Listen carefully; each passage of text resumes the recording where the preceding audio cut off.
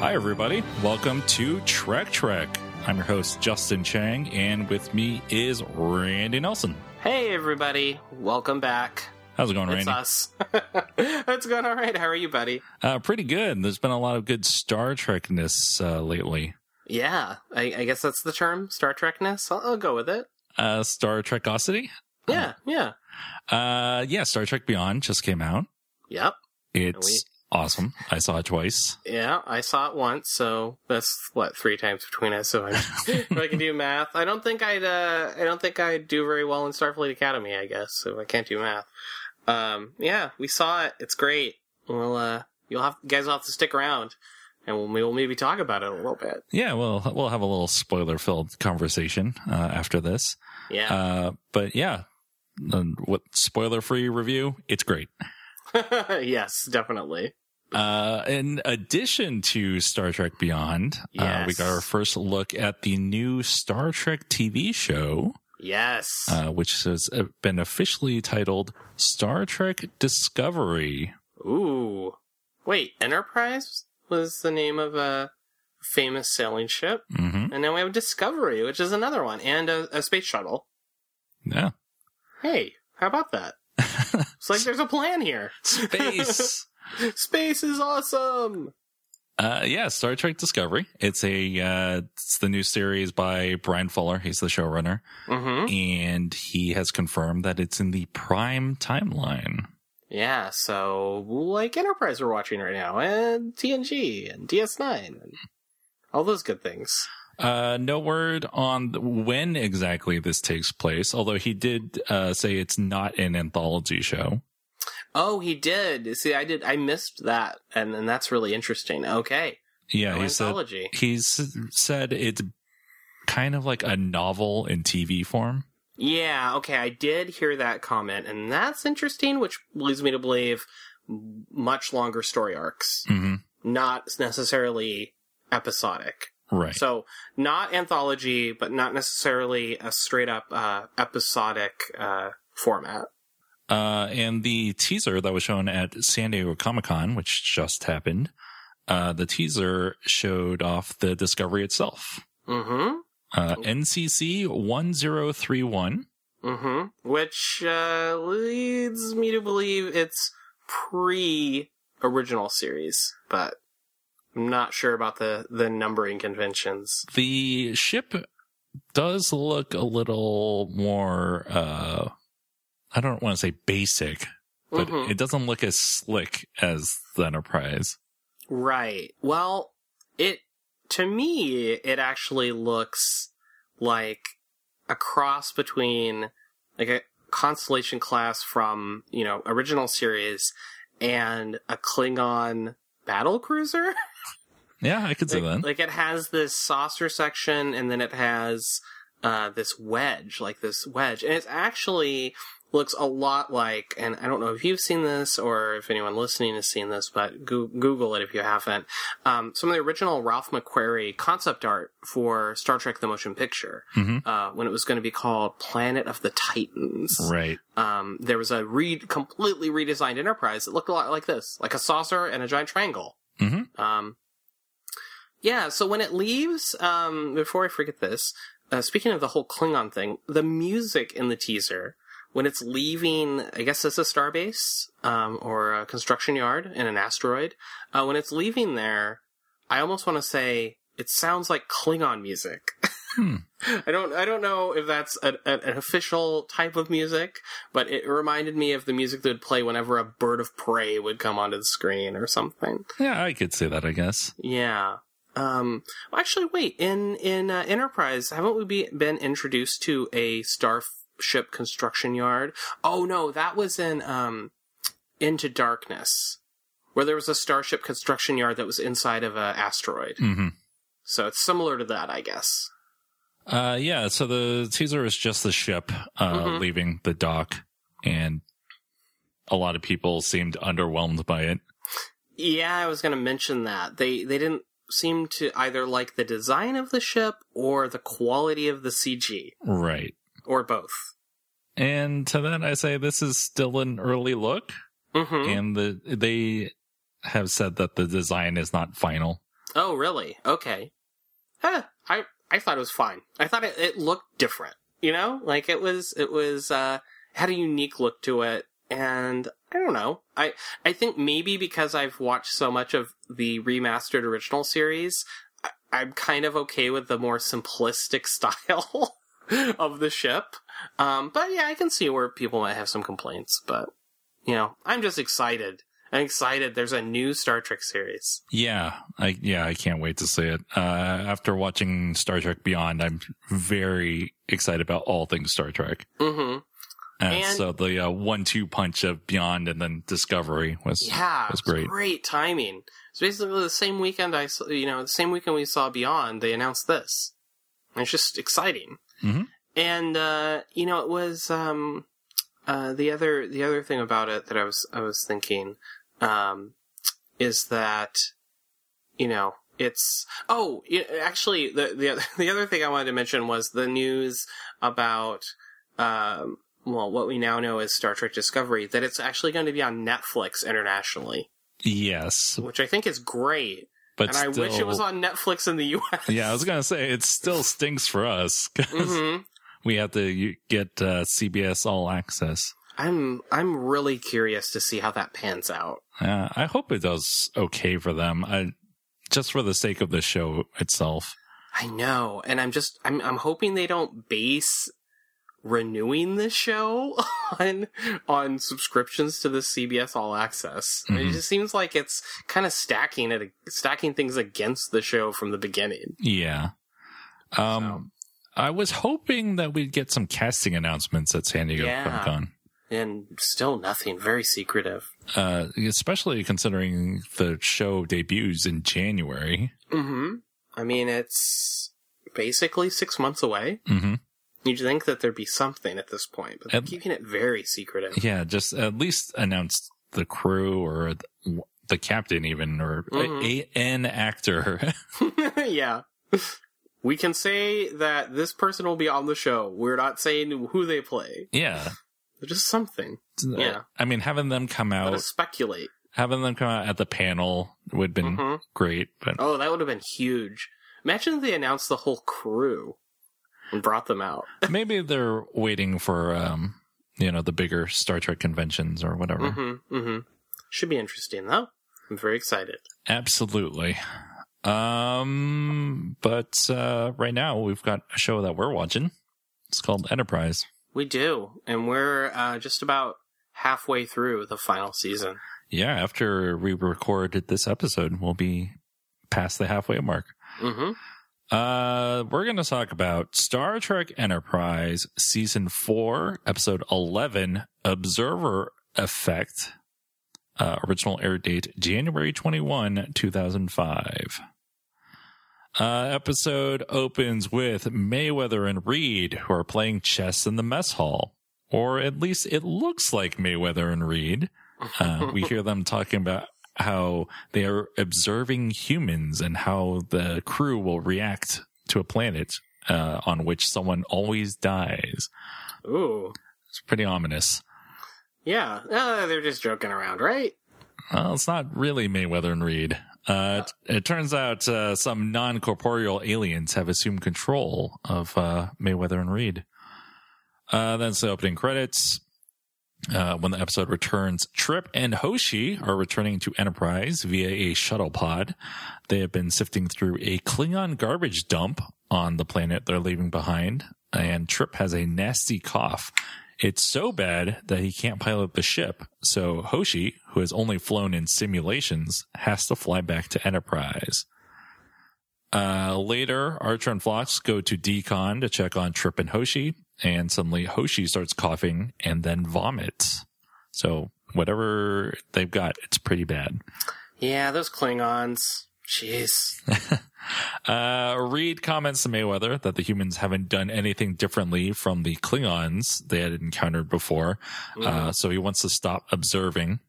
Both the Klingons and Cardassians they had observed killed off the infected crew, and the alien in Reed, who has been observing other species for 800 years, is not nearly as optimistic as Mayweather that humans will do anything differently than what he's seen in the past. In Decon, Hoshi reveals that she used Aikido to break her company commander's arm at Starfleet Training Center, STC, because he tried to put a stop to one of the poker games she had been running. She got a bad conduct discharge and was kicked out, but she got on Enterprise because Starfleet needed a language specialist. So there's, Hoshi's not goody-goody. No, a little more backstory for her. Yeah. A very underdeveloped character. They're trying to make her more interesting. Mm-hmm. Give her a little more dimensions. In sickbay, Phlox tells Archer that Trip and Hoshi have a silicon-based virus as opposed to carbon-based, which means that it's not native to the M-class planet Trip and Hoshi were on. It also means that Trip and Hoshi's immune system can't fight the virus. Elsewhere, Mayweather convinces Reed to inhabit the bodies of Phlox and T'Pol so that they can get better observations. It is revealed that they are testing if a species is intelligent enough for first contact by watching how they react to the unknown, i.e. the virus. That system has been in place for 10,000 years. In Decon, Hoshi has broken out, but Trip stops her from opening an airlock. She has become obsessed with saying goodbye to her students back in Brazil, and Trip and Hoshi return to Decon, and Archer and Phlox tell Trip to sedate Hoshi and then himself. Mm-hmm. Mayweather convinces Reed to inhabit the bodies of Trip and Hoshi so they can talk in private. However, Phlox observes Trip and Hoshi standing up and talking. Whoops. He listens in on their conversation and discovers that their brainwave patterns aren't human. Suddenly, Archer and T'Pol enter sickbay, but it's actually the two aliens. They erase Phlox's memories. They also discover that Phlox has discovered a cure using radiation. Mm-hmm. They're kind of like the Men in Black. Yeah. They just wipe his memory. We were never here. Or the Jedi mind trick. Yeah. Archer and Phlox, clad in EV suits, move Trip and Hoshi to sickbay, where the radiation emitters are more precise. Unfortunately, Hoshi stops breathing, so Archer strips off his EV gloves and helmet to act as Phlox's hands, since, as Archer says, right now Enterprise needs a doctor more than it needs a captain. Oof. The aliens had never seen this sort of behavior before in all their years of observing. Hoshi dies. Archer manages to get Trip onto the biobed, but the radiation didn't work. Archer calls T'Pol and tells her that she's in command now, and then Trip dies. However, Trip wakes up and his vitals return. One of the aliens has inhabited Trip's body. He tells Archer that he's an Organian, and the other Organian inhabits Hoshi's body. Archer understands about not interfering with a species' development, but he argues that Enterprise's encounter with the virus was an accident that the Organians could have prevented. Mm-hmm. He tells them that they may have evolved into non-physical beings, but they've lost compassion and empathy in the process. Trip is so moved by Archer's compassion that he wants to save everyone on Enterprise. Archer tells Hoshi that if they really want to know what it means to be human, they need to do more than just observe. Interesting. Later, Archer calls T'Pol and Phlox and tells them that Trip and Hoshi are fine. Phlox confirms that they're cured of the virus, and he hypothesizes that it was the radiation from Trip's treatment that somehow affected all three of them. Oh. Archer wants to leave a warning beacon so that no one else will be exposed to the virus. In a turbolift, Reed is complaining to Mayweather that they can never use the virus as a test again. Mayweather is pleased about this turn of events because he believes that after 10,000 years of this, the rules need to change. Mayweather is going to recommend that they start preparing for an official first contact mission. Reed says that at the rate humans are progressing, they'll barely have 5,000 years to prepare. Quote, then we'd better get started, Mayweather says, as the episode ends. Ha. So, time is of little consequence to the Organians. Yes. Who actually are part of the original series. Yes. They're from the episode Errand of Mercy. Right. Which was the first appearance of the Klingons. And I actually watched that episode again after watching this episode of Enterprise. Mm-hmm. And what did no? Well, we're talking about this episode. Well, I was going to say, what did you think? Well, the Organians were weird in that one. There was some medieval times, and it was a weird episode. Yeah, they. I think they have a little bit of problem. Little problem. Knowing how to interact with other species. It goes without saying. But it was sooner than 5,000 years. True. After all, that they actually made contact with humanity. Yeah. So this episode, anytime the main crew is in danger, the stakes are actually very low. Because especially for Enterprise, you know, in the end, everything's going to return to the status quo. Right. Like, so you're not really that worried, even when Trip and Hoshi die. Right. Quote unquote die. Yeah. Yeah. It's always a really difficult, aspect to deal with. So maybe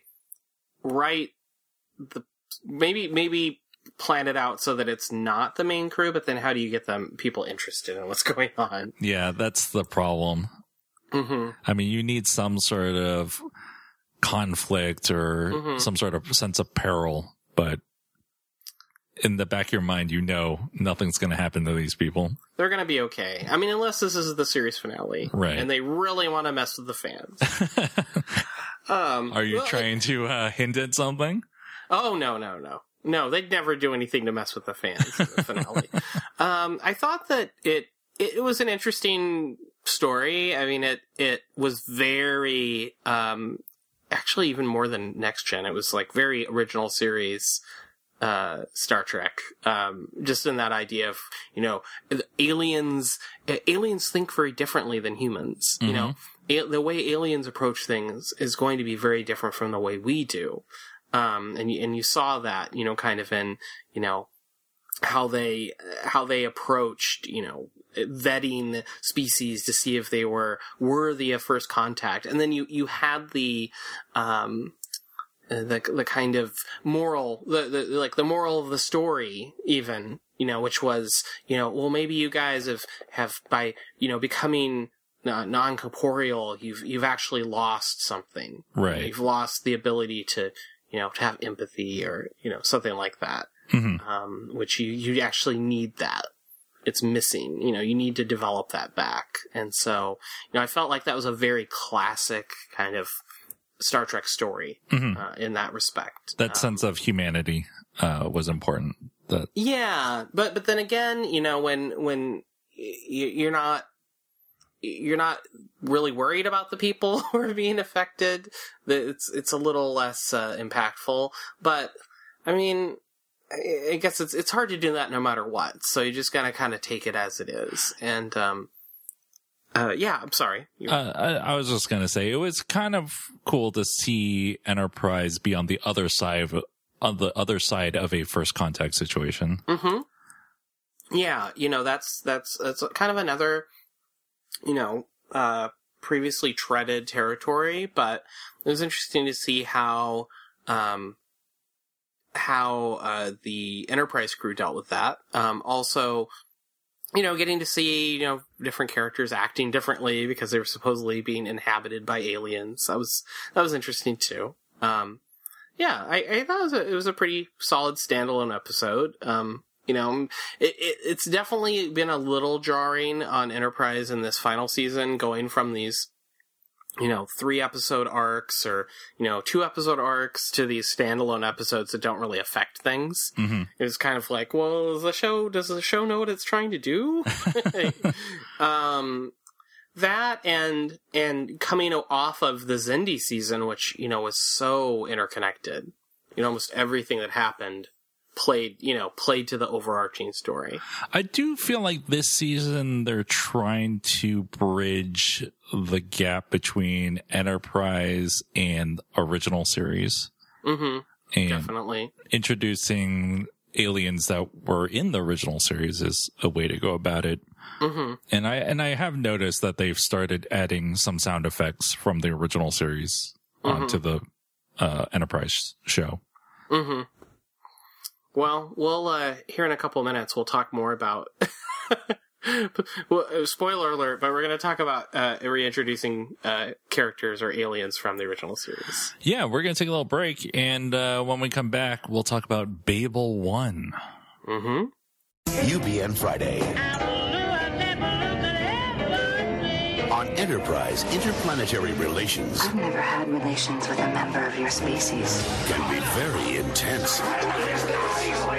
You have to respond in kind, otherwise they'll take offense. You people are even uglier than I remember. Now, they're puppets of a mysterious force that pits species against species. There will be bloodshed.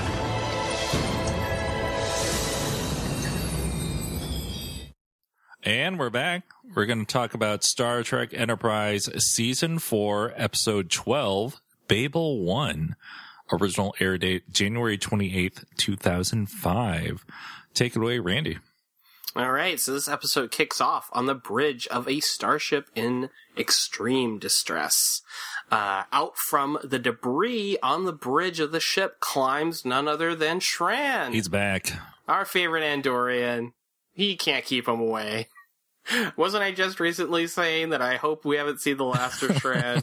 And hey, just like they were listening to me in the past, the show delivered. He attempts to contact the Andorian Imperial Command to tell them that his ship, the Kumari, has been attacked by the Tellarites. But there is an imminent warp core breach, so he orders the surviving crew to abandon ship. And then we have our opening credits. We come back from the credits to Archer and Hoshi in his ready room arguing intensely. And it turns out that she's actually prepping him for a meeting with Tellarite dignitaries who sound like really great folks. I did think it was odd that we needed to introduce Tellarite customs when we've already seen Tellarites on this show. But yes. But he was a bounty hunter, so. Yeah, well, I guess they just wanted to try to pull the wool over our eyes, make us think that Hoshi and Archer were arguing. Because it's funny. Yeah. Right? I guess. Yeah, right. Anyways. She tells him that she wasn't joking when she said that he should put Porthos somewhere hidden. Because apparently the Tellarites like to eat dogs. So, little tip there for you. Keep your puppies away from the Tellarites. Now we know something more about the Tellarites. Yeah, there you go. So it's a little bit extra for everyone. Enterprise arrives at Tellar Prime, homeworld of the Tellarites. It turns out that the Enterprise is going to be transporting Tellarite dignitaries to Babel, a neutral planet, to help mediate a trade dispute between the Tellarites and Andorians. Trip asks Archer why the Tellarites just don't take themselves, because they have warp capabilities, but it turns out that Babel is actually on the other side of Andorian space. They won't allow the Tellarites to travel across Andorian space. The Tellarites board Enterprise via shuttle pod, and they are just as pleasant as we remember. In the mess hall, the Tellarites sulk around, while their ambassador, Grawl, tells Archer that he was actually hoping for some human food on this trip. You see, Chef has prepared a lot of Tellarite delicacies, which seem to have a lot of, pepper stuck to them. That's how you know colorful. It's alien food. It's alien food. We find out that he doesn't, the Tellarites, of course, are very blunt in their speech and condescending and argumentative. He tells Archer that he doesn't trust the humans to broker a deal because they've actually fought alongside Andorians against the Xindi. But Archer pretty much tells him to deal with it. There's also a little bit where Archer gets kind of chesty with Trip. And Trip's kind of like, "Haha, you're so funny, Captain Archer." And then Archer doesn't laugh. And Trip's like, okay. And then Archer says something like, "When in Rome." Trying to be funny. Anyways. On the bridge of Enterprise, a distress call is received from the Kumari. They change course in order to help. Upon arriving at the source of the distress signal, they find the escape pods from the Kumari and bring them on board. In the sickbay, we learn that only 19 of the 86 crew members of the Kamari survived the attack. The ship, Shran says, was escorting the Andorian ambassador to Babel. It was destroyed and all of the other dignitaries killed. Shran, needless to say, isn't happy to learn that there are Tellarites on board. In the armory, Reed tells Archer that an analysis of the Kamari's debris shows evidence of Tellarite weapon fire. T'Pol has been able to reconstruct data from the ship's logs, and it shows a Tellarite vessel attacking the Andorians. After taking all of this in, Archer orders the Enterprise to Andoria at maximum warp. Yep. They still have Tellarites on board. Yeah, this might not go so well. When Archer confronts him with the evidence, Grawl swears that his people had nothing to do with the attack, and he obviously is worried that his party will be arrested once they reach Andoria. In Archer's dining room, he and Shran share a bottle, as is their custom it seems, of Andorian ale. While discussing the situation, as they're conversing, T'Pol calls and informs Archer that there is an Andorian vessel approaching. After refusing to answer the Enterprise's hails, the Andorian ship attacks Enterprise. Shran enters the ship's shield generator coordinates into Enterprise's targeting computer at Reed's request, but despite a direct hit, nothing happens.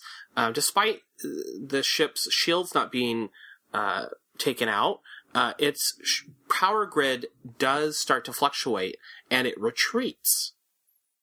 In the Enterprise's briefing room, Shran tells Archer that the ship's shields were not configured in the way of a typical Andorian vessel. Ambassador Grawl accuses the Andorians of luring the Enterprise into a trap. The Andorian and Tellarite start fighting, so Makos need to restrain them. Later on the bridge, Shran is shown energy signatures of the vessels that attacked the Kamari and the Enterprise. It turns out they're identical, despite it being a Tellarite ship in one case and an Andorian ship in the other. Enterprise has detected the vessel's warp trail, and Archer intends to pursue it. Shran is worried about his crew's safety, as some are very badly injured, but agrees with Archer. In the mess hall, Archer and T'Pol are dining together. He tells her he's having second thoughts about getting involved in this whole Tellarite-Andorian dispute in the first place. I mean, obviously, they were just, attacked. She tells him, she counters by telling him about her marriage being over. She also says something about, it being, similar to, Vulcan-Earth relations at some point. Although, I guess they didn't attack each other. Just then, as Archer's interrupted once again while conversing with someone, because Reed calls with word that the enemy ship has been located. And speaking of the alien ship, we get to see, presumably inside of it, and they're Romulans. Uh-oh. Yeah, so, we saw a Romulan at the end of the whole Forge story arc, and now they're back. So It looks like, Romulans are part of Star Trek universe already, even though they weren't introduced until later. So, yeah, let's just roll with it. They're working from the shadows. Yeah. The Romulans are all shadowy. They're in the shadows, and they know that Enterprise is pursuing them. Back on the Enterprise, on the bridge, the crew sees that the enemy vessel looks nothing like an Andorian ship, and nothing like a Tellarite ship. Archer orders a team of Makos to beam over and check it out. They get over there, but they find that the life support on the ship isn't functioning, so they also send Trip over to fix it, because Trip can fix anything. When they were doing this, I had a note, will they encounter Romulans? Right. They're beaming over to a Romulan ship. Yeah, and, well, they don't, but that would have been really weird, given everything. Unless they were like the Organians and they wiped their memories or something. Yeah, that's what I was thinking was going to happen. Or there'll be a time warp or something. Well, we're back wherever the Romulans are, and the commander orders his subordinate to rig the ship's warp core to explode so it doesn't fall into Federation hands. Trip finds what he thinks is a computer terminal on the ship, but there's no power, so he asks T'Pol for help. Just as he's linking up his scanner, the ship starts moving and opens fire on Enterprise. Enterprise attempts to beam the away team back, but can only do so one at a time. They get the two Makos back on board, but Trip and Reed are still trapped there. Enterprise begins taking heavy damage and must retreat. Back on the alien vessel, the Romulan vessel, there's still no life support. Trip and Reed decide to head for the bridge where they think there will be some. Back with the Romulans, wherever they may be, we learn... Well, I think we're supposed to assume they're on that ship. Right.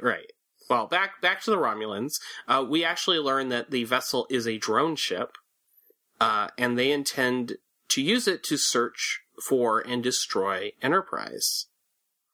We have a Captain Starlog, where we learn that Enterprise's battle damage has been fixed, and they are resuming their search for the vessel. T'Pol tells Archer that there's a possibility the ship could be Romulan, since it uses baridium cells like those they encountered in the minefield in, and I had a note here to look up the name of the episode, but there was a minefield in a previous episode that where they used similar power cells in the season 2 episode Minefield. Oh, yeah, that's right. the very conveniently named episode Minefield. Archer thinks that maybe the Romulans could be involved if they fear an alliance between the Andorians and Tellarites, and this may have prompted an attack. But so the Romulans are talked about, but I guess they're just very mysterious. Right. They still have no idea what the Romulans look like. They just know that Romulans have these types of weapons. Mm-hmm, and they've not seen a Romulan ship, so this could be a Romulan ship. Back on the alien ship, the Romulan ship, Trip and Reed are running out of oxygen, but they thankfully manage to find the fuel tank for a thruster that has oxygen in it that they can use to top off their tanks. On Enterprise, Talos, the female Andorian from previous episodes, and Shran's new paramour, tries to seduce a Mako, but he's having none of it. So she kicks his ass. A pretty cool fight scene. After she does that, she and Shran leave their quarters and run off into the ship. The Romulans discover Trip and Reed on board the drone ship after they notice the fuel tank is leaking or has diminished capacity.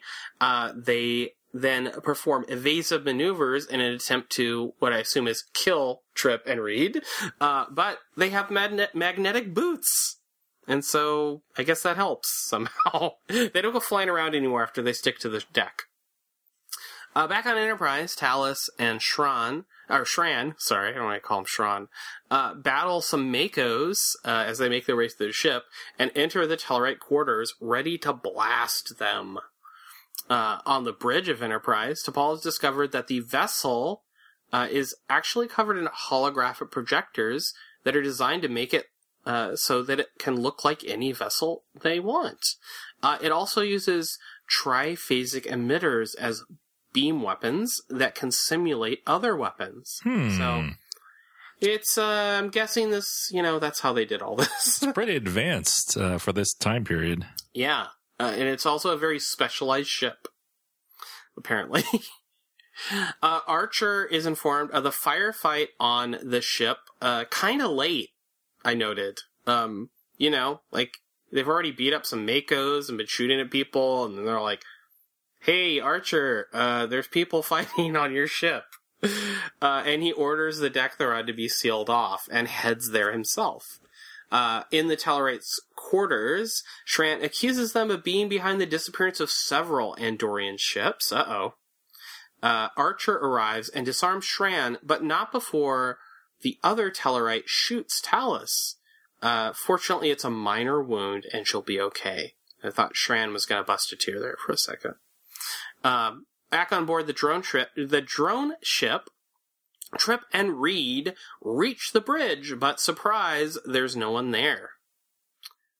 we cut to the Romulans, and the camera pulls back to reveal that they are on Romulus. So they've been piloting it remotely, obviously, the whole time. Very convenient way to avoid encountering Romulans. Yeah, and I also made a note that said, unless you're a fan and you know a lot about the Romulans and Romulus, you wouldn't know where they are. Just some you just planet. know that they're on a planet. Yeah. But it's Romulus, if you've seen other Star Trek. And that's the end of the episode of part 1. Yeah, I mean, it's cool to see the Romulans doing some stuff. This episode had a very similar setup to Star Trek VI, The Undiscovered Country, in that an experimental ship was used to frame one party against the other during peace talks. That's right. And this is also, there's an episode of the original series that involves the Tellarites and the Andorians, which is called Journey to Babel. And it's actually the episode where they introduce Spock's father. And so it has a similar setup to that episode as well. So it's kind of a mishmash of things. All classic Trek, though. Yeah. It's a mishmash of classic Trek. So, so what thoughts? Where do you think? I mean, it's part 1 of 3, I think. So. Yeah, I mean, this season has been about 3-parters a lot. Yeah. It was good to see Shran back. I don't really care for the Tellarites. That's kind of the point, right? Yeah, we were already inclined to like Shran and be on his side because we've met him several times and he's awesome. Yeah. It would have been nice to do more to endear us to the Tellarites. Or at least let us see their point of view a little bit. Or, I mean, I think you can have kind of like grumpy, kind of unlikable characters that are also likable. Yeah. If they were just more fun or funny, it would have been a little bit better. I do like the references to older seasons of Enterprise. Like you said, Minefield being one of them. And Bounty is the season 2 episode. Bounty is where we were introduced to the Tellarites in this show. And there's a reference to Shuttle Pod 1 because Trip references that Reed said that he liked T'Pol's bum. Oh, right. Yeah, because there's a moment where he kind of asks about their relationship. And he's kind of like, why? You looking to get in on this or something? I don't know. Yeah, which was another episode in which Trip and Reed were low on oxygen. Yeah. I've got to say it did its, as a classic Trek fan, it was an homage to a classic Trek episode, which also kind of had a mystery in it of like, did this person really do this thing? And then they had to figure it out. But it's also, it's kicking off a 3-parter, and it has me interested to see what's going to happen. I want to see more Romulan stuff. I mean, that was the whole point of introducing the Romulans at this point, was to bring a familiar villain into this show. Right. And so far, the one thing I am missing from the last season was that last season had this really strong, consistent thread through it, from beginning to end, which was the Xindi. I mean, even when they had kind of one-off episodes, it still was framed in this, they're in the expanse. Whereas this season so far is a little bit all over the place. Yes. It doesn't have a very consistent thread to it.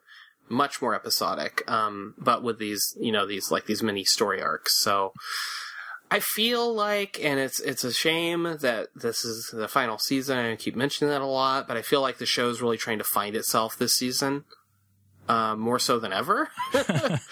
And I don't know if I'm thinking we're not gonna get that. Because this was actually, when I was reading some of the show notes, this was actually the episode after which they found out they were being canceled. But unlike a lot of shows where it's canceled, they actually got to ride out their final season.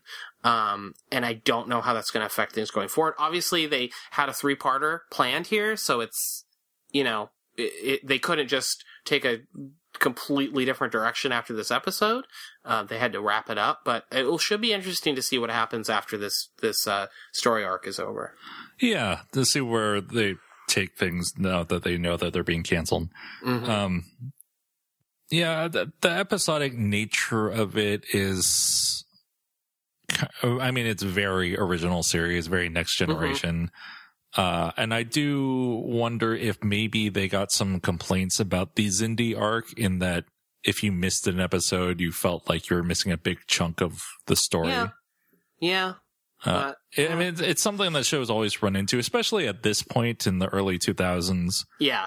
Where they didn't have the really long narrative shows as often.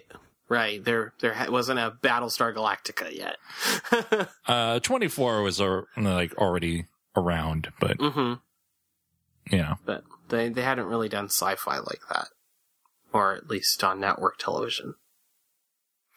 Yeah. I like I said, I think I could say I'm interested and excited to see where this story arc goes. I think there should be some interesting stuff coming up, because, I mean, for all intents and purposes, this could have been a one-off episode. Right. If they had an ending to it somehow. Yeah, they just clear it up and say, oh no, it's the Romulans. Mm-hmm. Yeah, or it's an unknown species. Right. And we've dealt with it. Let's move on. Let's head on to Babel. So the next 2 episodes are the continuation of this story arc. The 2 episodes we're going to talk about next time are United and the Anar.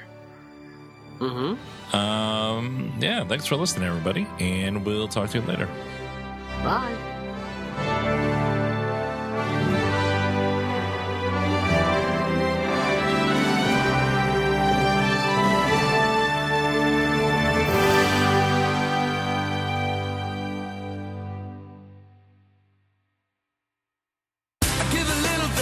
UPN Friday. Give a little bit of your time to Enterprise. Witness Star Trek history, the beginnings of the Federation. These 4 species have never cooperated. As far as I know, no one's ever tried to get them together before. But to keep the Alliance together, there will be one small sacrifice. Basically, it's a duel to the death. The combatants fight with these.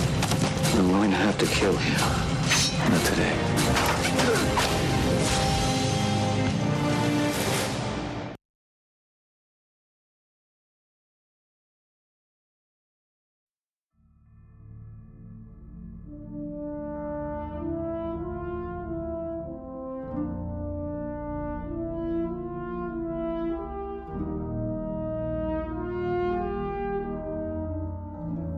So, Randy, we both saw Star Trek Beyond.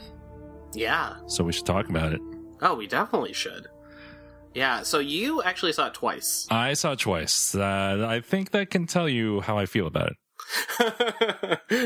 you after 2 viewings, you've been able to form at least some thoughts on the film.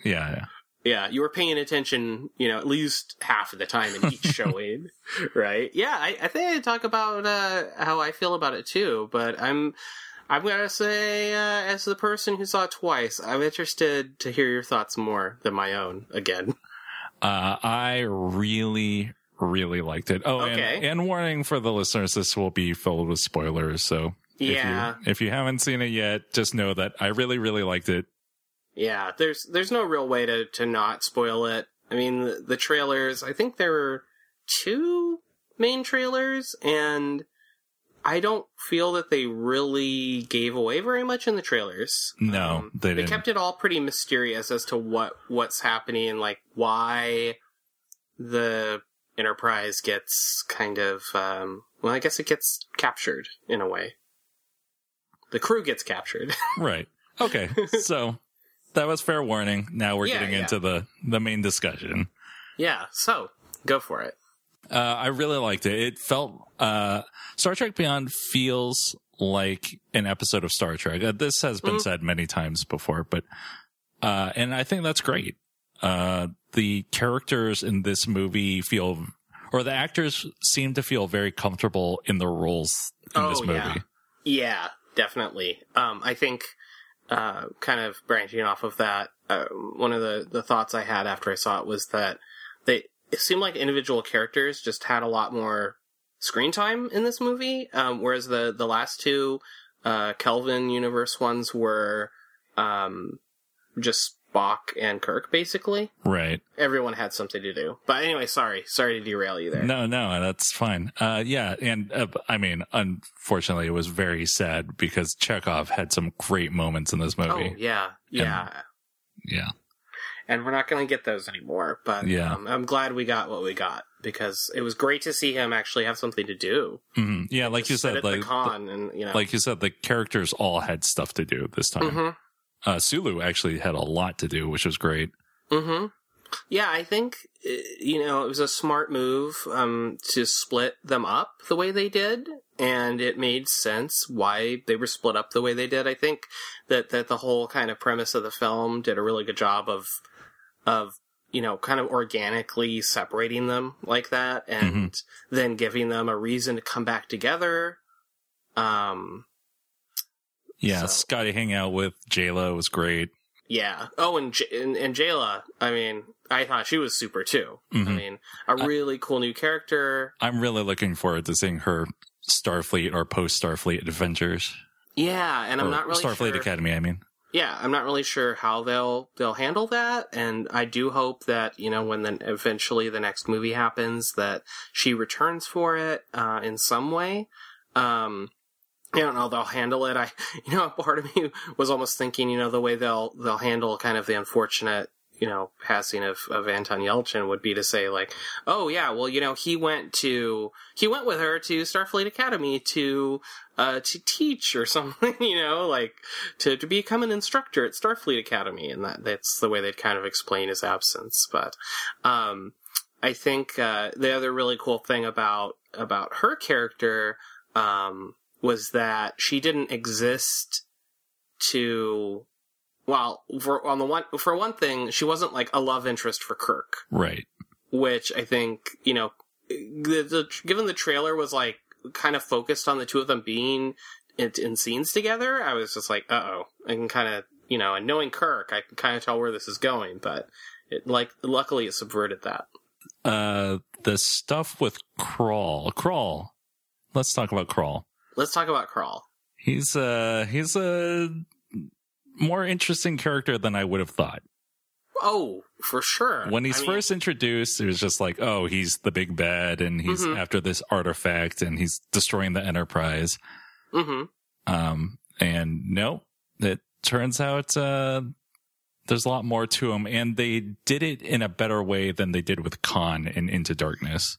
So, yeah, I agree. And I almost feel like in a way he was Khan, like a better Khan than we got in Into Darkness. Yeah, because he wanted to get back at humanity and Starfleet. Yeah, Krall had a good motivation for his actions.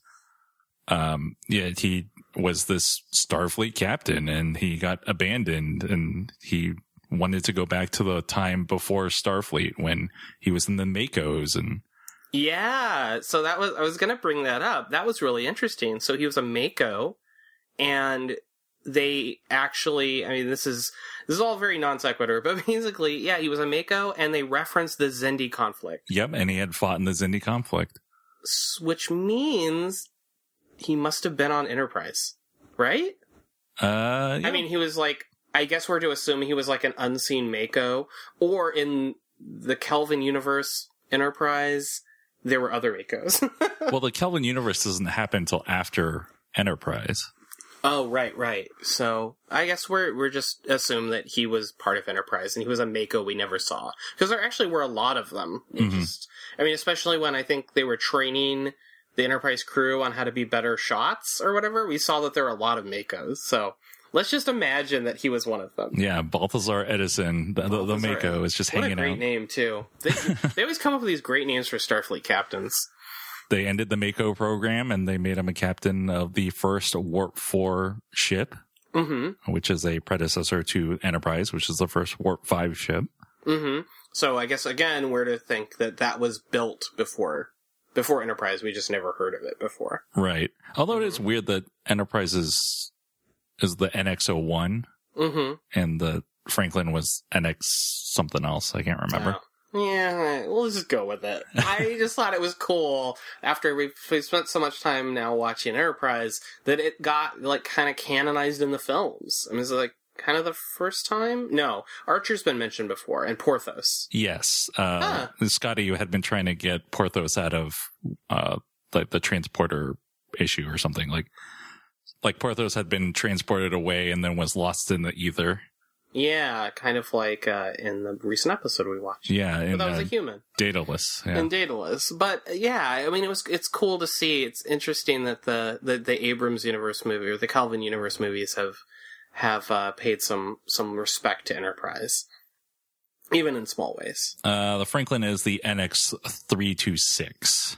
That was going to bother me if I didn't look it up. Okay. Well, yeah, it doesn't make a whole lot of sense, but oh well. It was cool to see an NX ship, though. Them flying around with that.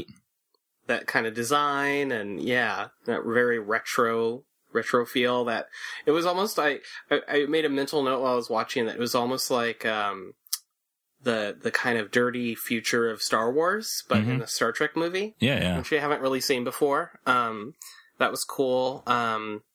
All this stuff, it was perfect timing for us because we're watching Enterprise and there's all these references to Enterprise. Yeah, for sure. It was very Macrossy. Okay. Which I enjoyed. Okay. How so? So catch me up on that. I mean, I'm familiar with Macross.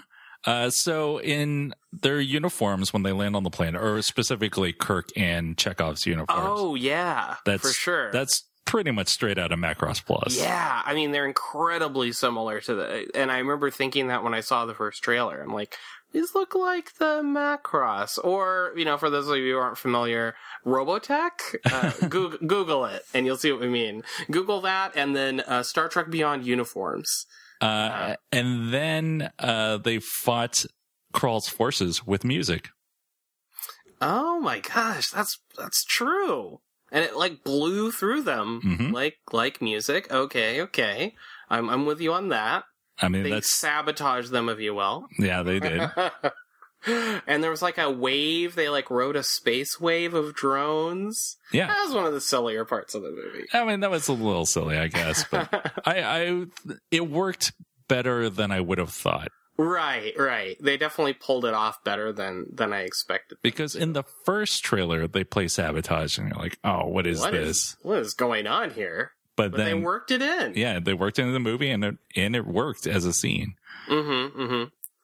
Yeah, I was actually thinking, though, back to what you said about it feeling like an episode of the show. It really did. Definitely more so than the two previous movies. Those felt like movies. This felt like it could have existed as a really cool episode of the show.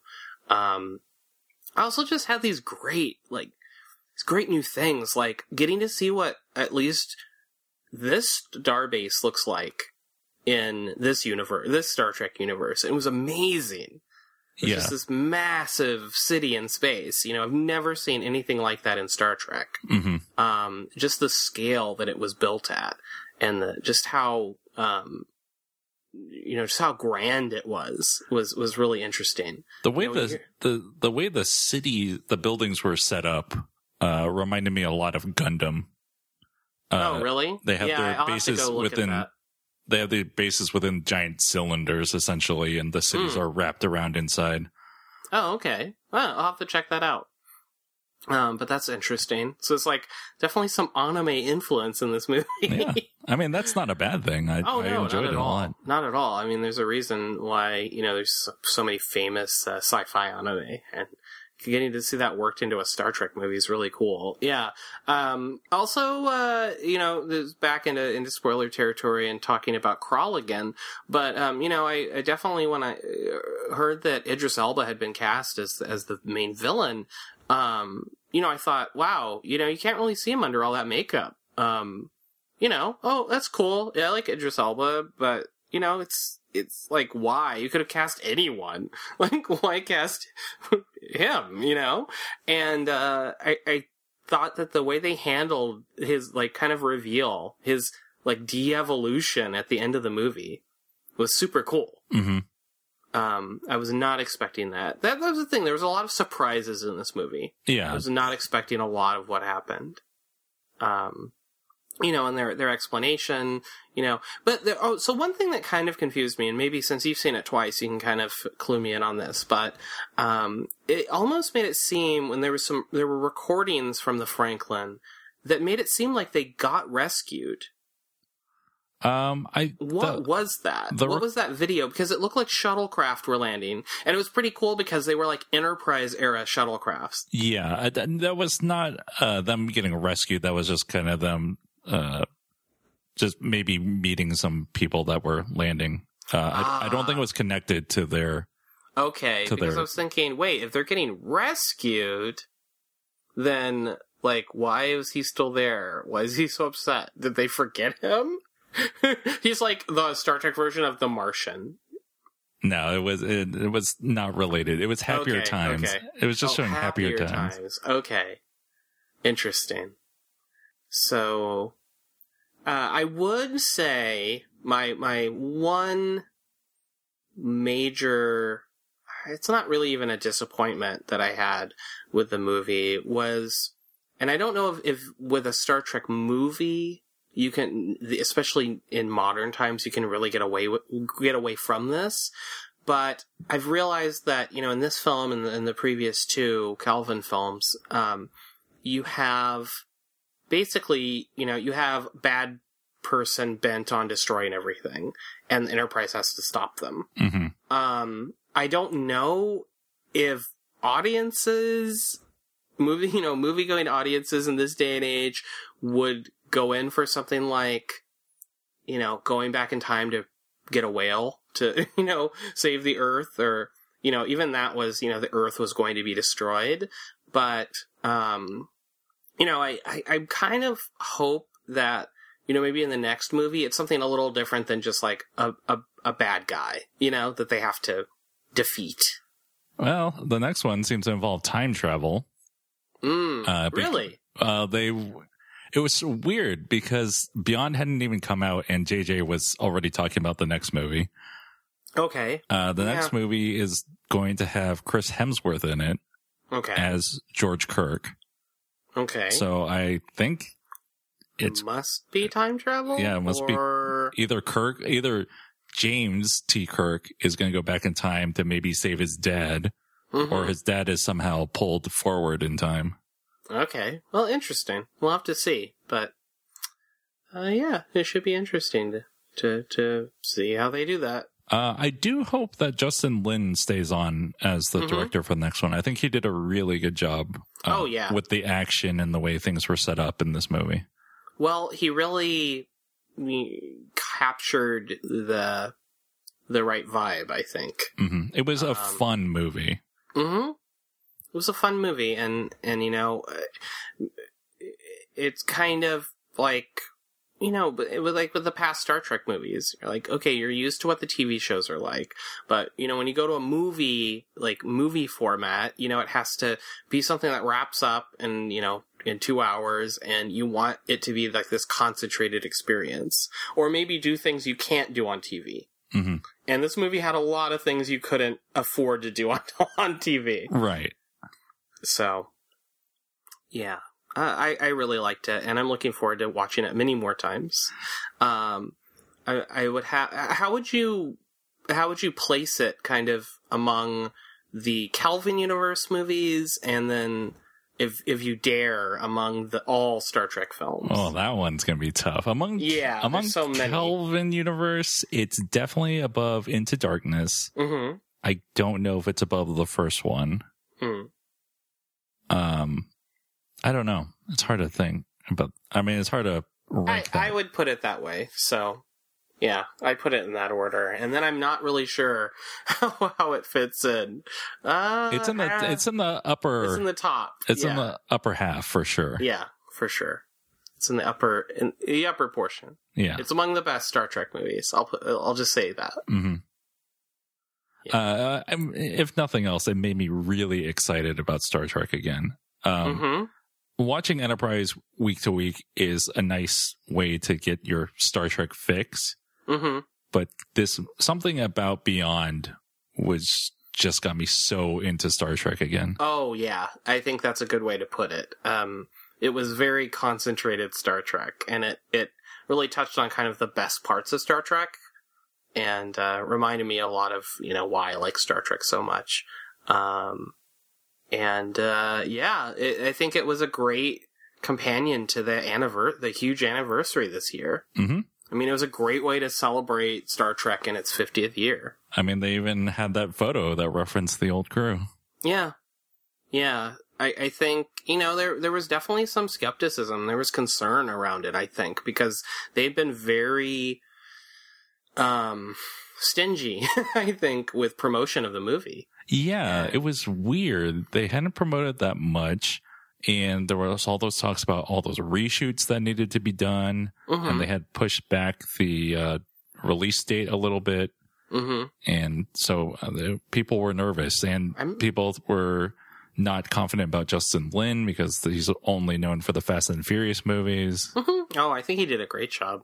Yeah, I think the whole thing came together really well. Yeah, and I mean, unless there's something we don't really know about, I mean, it seems like it came together really well. It would be interesting to know, a little bit more about what they reshot or what they added. But no, I can't fault it. And even though it wasn't a J.J. Abrams directed movie, Greg Grunberg still found a way to be in the movie. Yeah, he was pretty prominent in there. So overall, great movie. I definitely want to see it again. Would watch again. And I'm probably going to rewatch all the Kelvin first movies. Yeah, I kind of want to do a little mini marathon once this comes out on video. Mm-hmm. Awesome. So it's a good time to be a Trek fan. Absolutely.